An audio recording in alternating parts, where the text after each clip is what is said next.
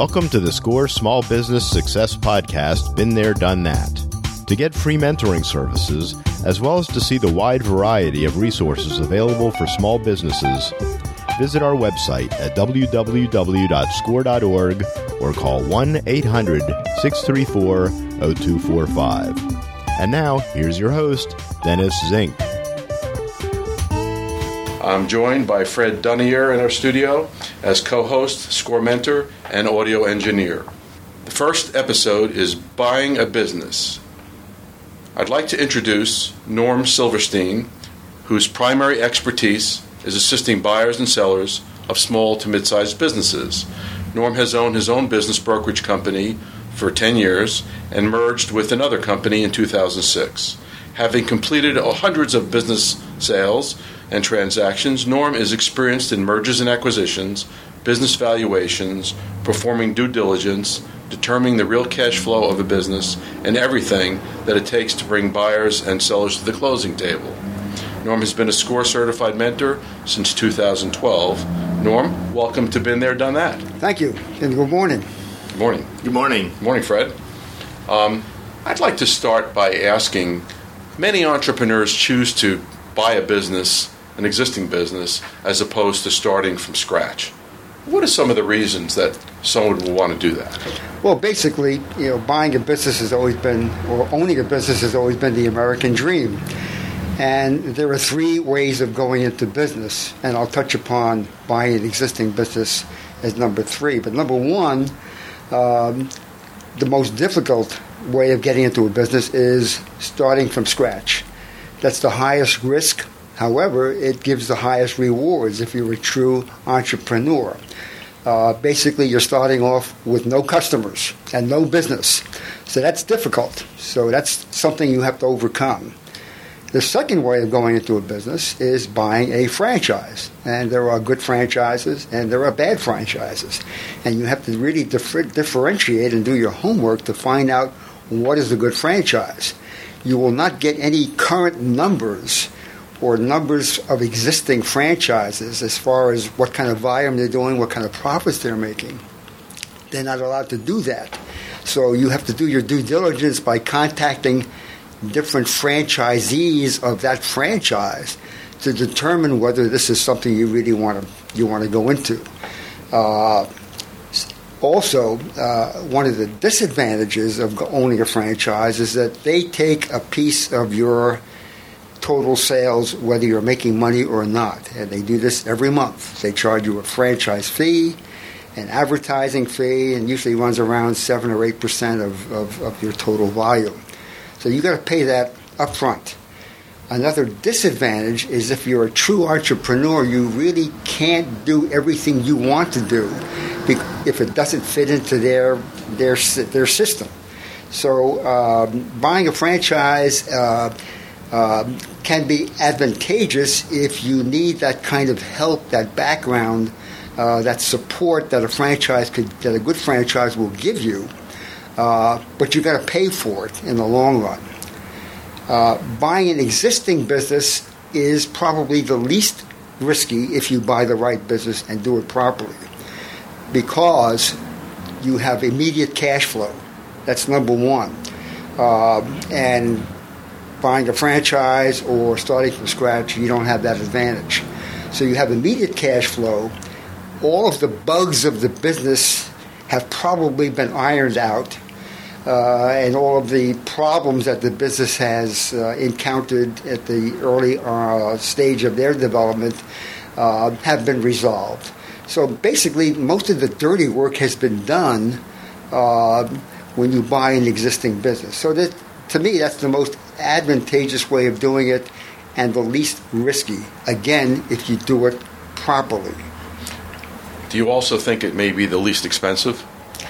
It could be, but maybe not. It depends on the size of the business. And it depends on how you buy it. You can buy a business for all cash, which I don't recommend. Or you can buy a business with a down payment, and most business owners will do financing. And if the business owner does financing, a bank will also come aboard if you need additional financing. So it really depends on the size of the business And again, it could be expensive, but maybe not, because again, you're getting that instant cash flow, and that's what you have to determine whether you want to do that or not. So, who typically are the buyers? Where do they come from? What are they looking for? Buyers, there are people who have always dreamed of owning their own business, and that's a select group.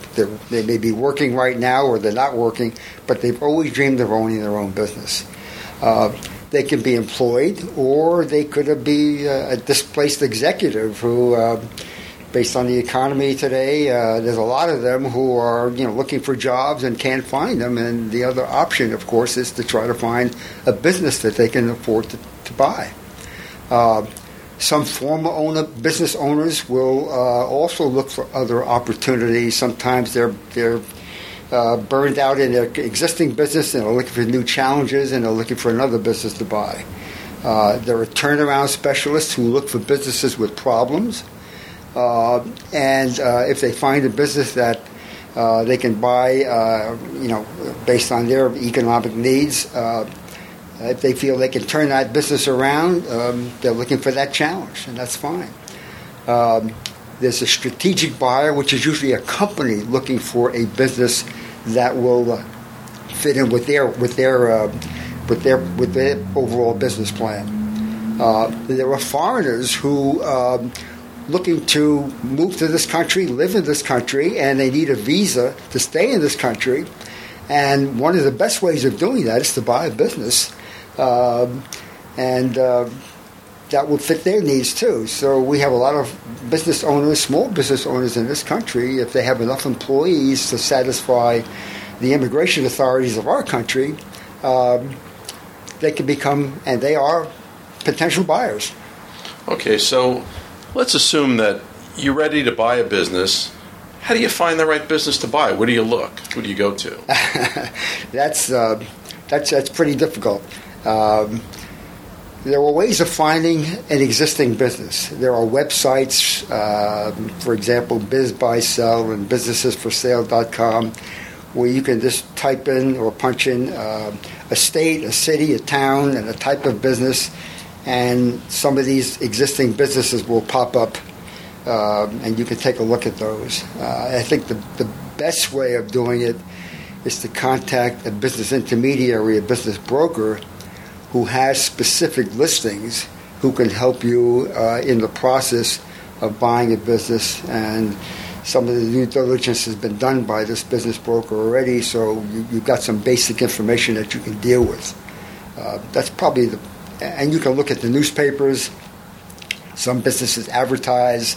You can certainly do that. But I think, again, as a former business owner, I think the best way of doing it is to hire an experienced business intermediary who knows exactly what your needs are, who can match your needs with an existing business that's for sale.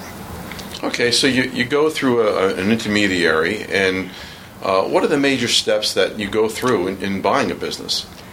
Well, the first thing to do is to find a business that, as far as the price of the business is concerned, and what the requirements for down payments and terms fit your needs. That's most important. So basically, let's say you find a business, you like the business, it looks like it makes sense for you, and how do you make an offer? Well, before you make an offer, you certainly want some financial information. And usually a broker will have that information on hand, which will give you an idea as to what the gross sales have been over the past few years, what the net profit has been over the past few years. This could be very helpful before you make an offer. To make an offer, usually you would come up with an offer to purchase, which would have to be contingent upon your doing due diligence, contingent upon getting an acceptable lease, because not finding a lease that will be acceptable to you is a deal killer. Landlords are not very, they don't like to give leases to people they don't know, especially if they've been getting paid every month by the current owner. So you have to find a landlord, and the business owner usually will put you in touch with the landlord, and you get to know the landlord. And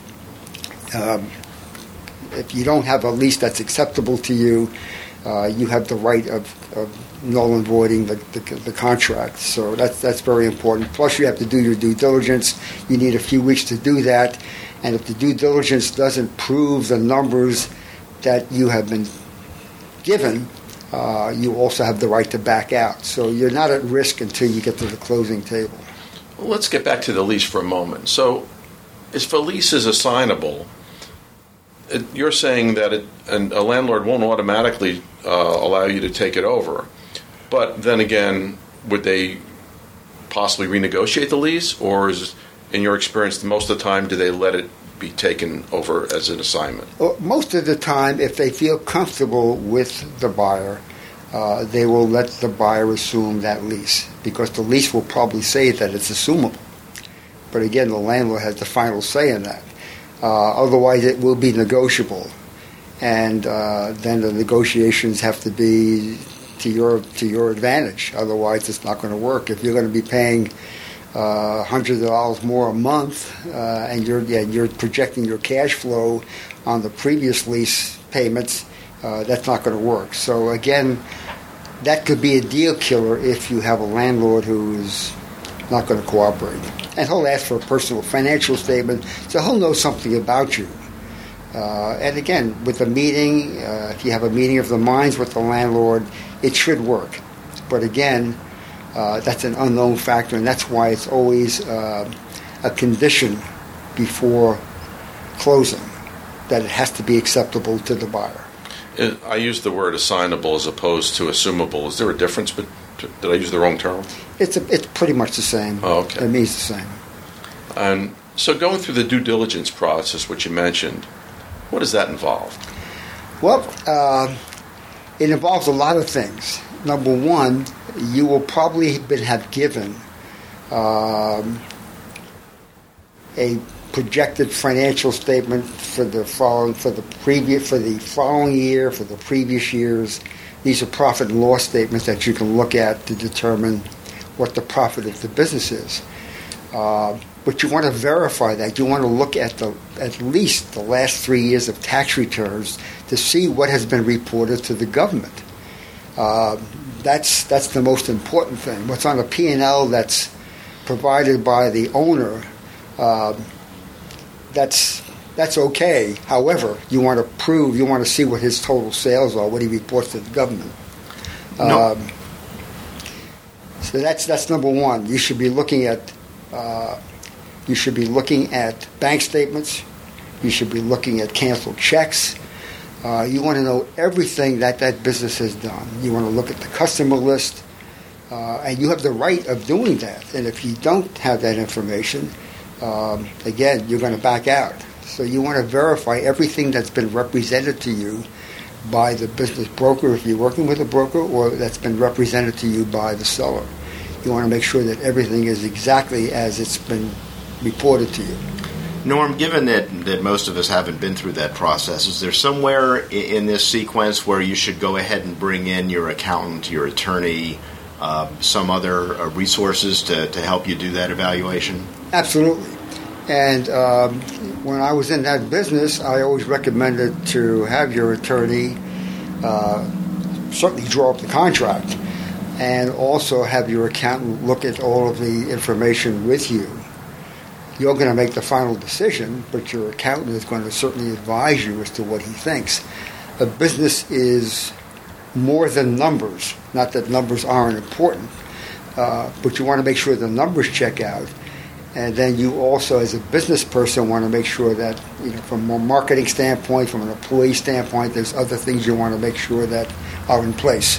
When you're doing that, is your regular accountant and your regular attorney, for lack of a better term, the folks you use for that, or should you go out and find specialists in business acquisition? Do they have special, CPAs that have that as a specialty, those kinds of evaluations and things? Yes, there are. And there are CPAs and there are attorneys who specialize in closing businesses.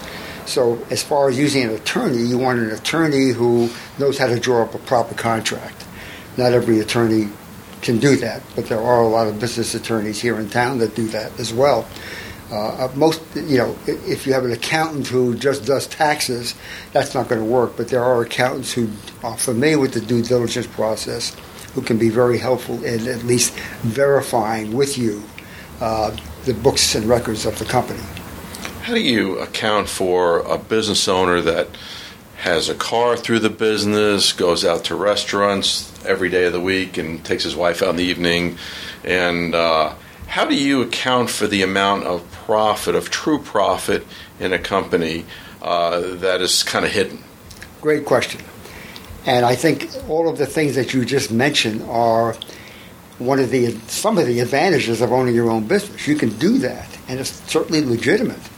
However, you have to prove that to the prospective buyer.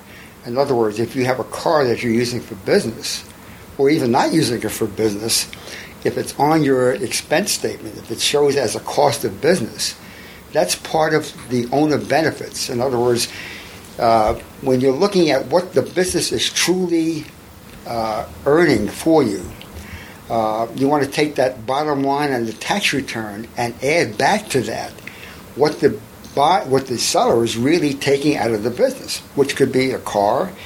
He could have his son in college listed as an expense on his business statement. But again, you may not want to do that, but that's money in your pocket. If there's $20,000 of depreciation on the profit and loss statement or on a tax return, you don't write a check for depreciation. But that's money. The government gives you that money, so that's part of your total owner benefits.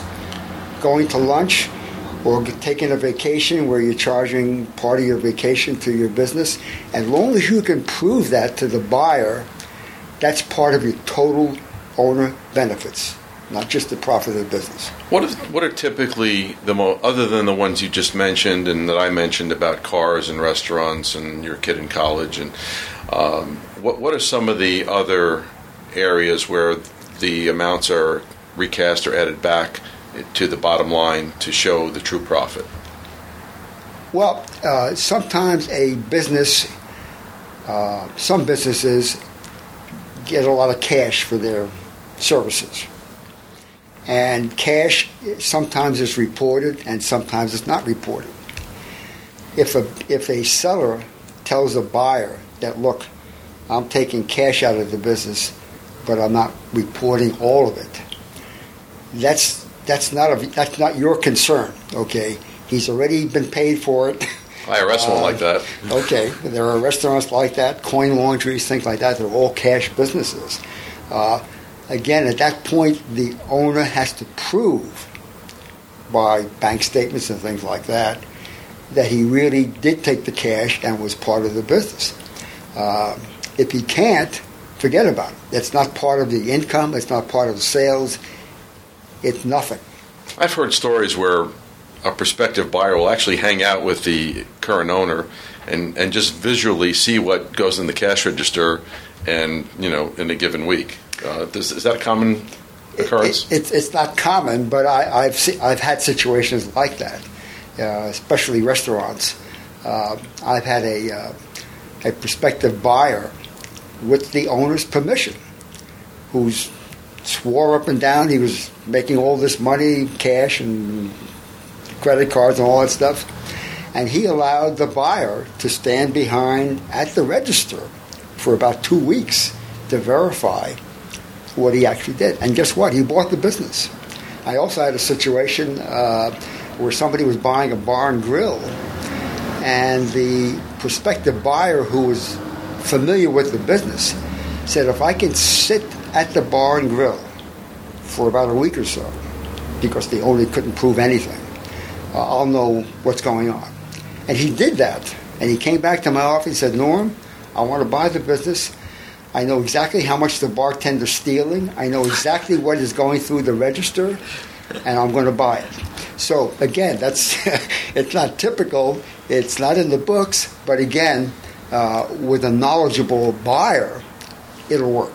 And the buyer got to sit there and eat and drink for a week. So that's that right. worked out really well for him. And, again, the bartender didn't report some of that stuff. So, what typically happens after the closing?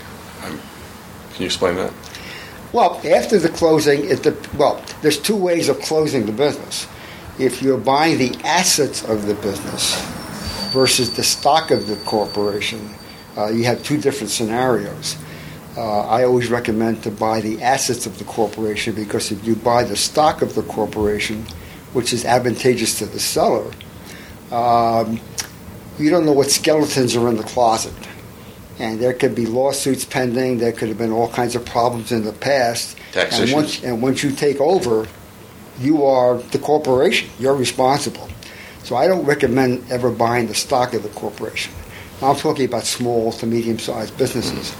When you buy the assets of the corporation, at the day of the closing, whatever expenses or whatever bills have not been paid are still owed by the former buyer, by the former seller. You're responsible from the day of the closing forward, and he's responsible for everything prior to the day of the closing. So for the first few weeks, you're going to be sitting and working with the seller as bills come in, and he's got to pay his responsibilities, and you have to pay yours. So it's a kind of a process that you have to work with.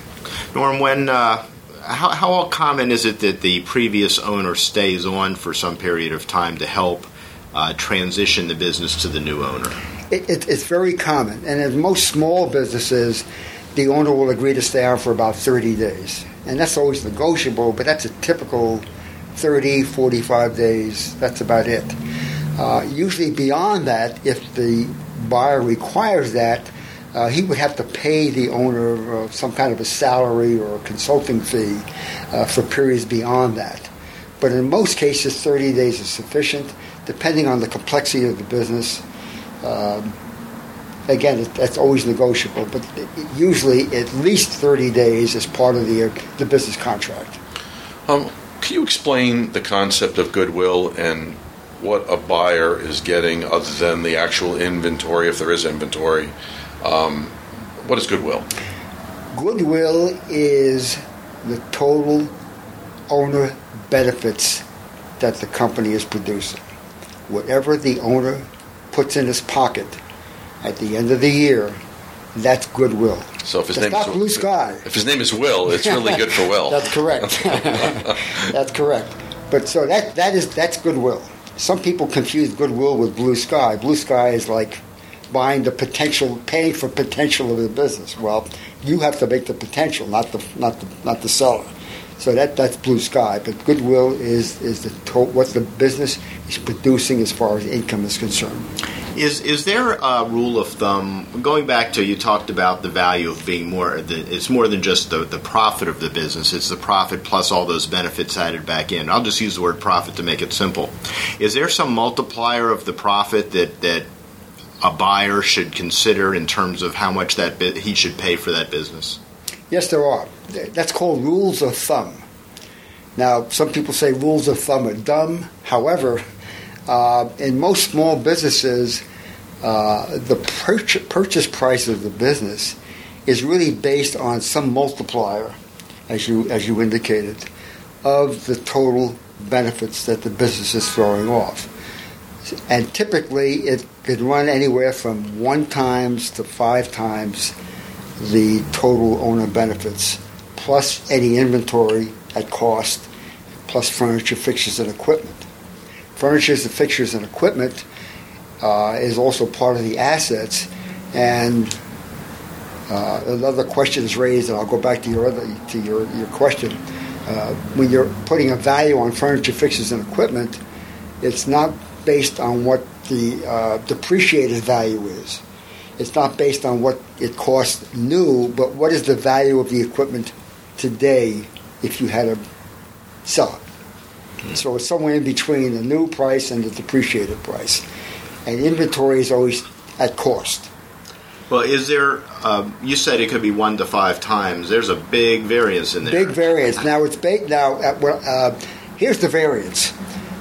It depends on whether the business numbers have been going up or down. It depends on how profitable the business has been over the past couple of years, recent years.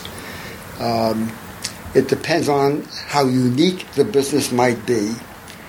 Typically, as far as an average is concerned, and through my experience, most businesses will sell around 2.5 times the total owner benefits plus inventory at cost plus the value of the furniture and fixtures. And again, that's a rule of thumb. But that depends on the industry, too. It's different by industries. Yes. And are there ever any times where the multiple is a multiple of sales, or is it always cash flow? Multiple of sales means nothing. I'll tell you why. You can have a business that the income of the business is $5 million, let's say, okay?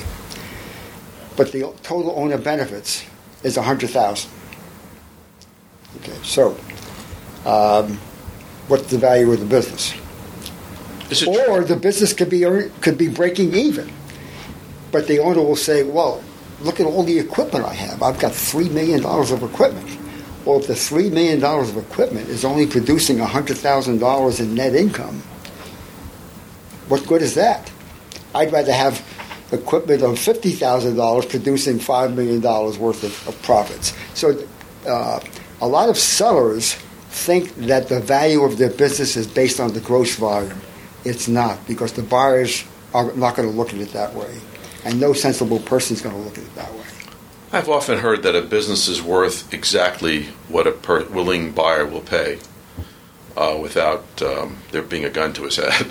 Can you comment on that? Well, we're always talking about... And a seller will accept. A buyer will pay and a seller will accept. Well, again, there's always negotiation. The buyer's going to have an asking price, which is usually a top-line price, usually. A seller's going to look at it somewhat differently. The seller will make an offer. If it's accepted, that's great. If not, he'll make a counteroffer if he wishes to do that, if they're close.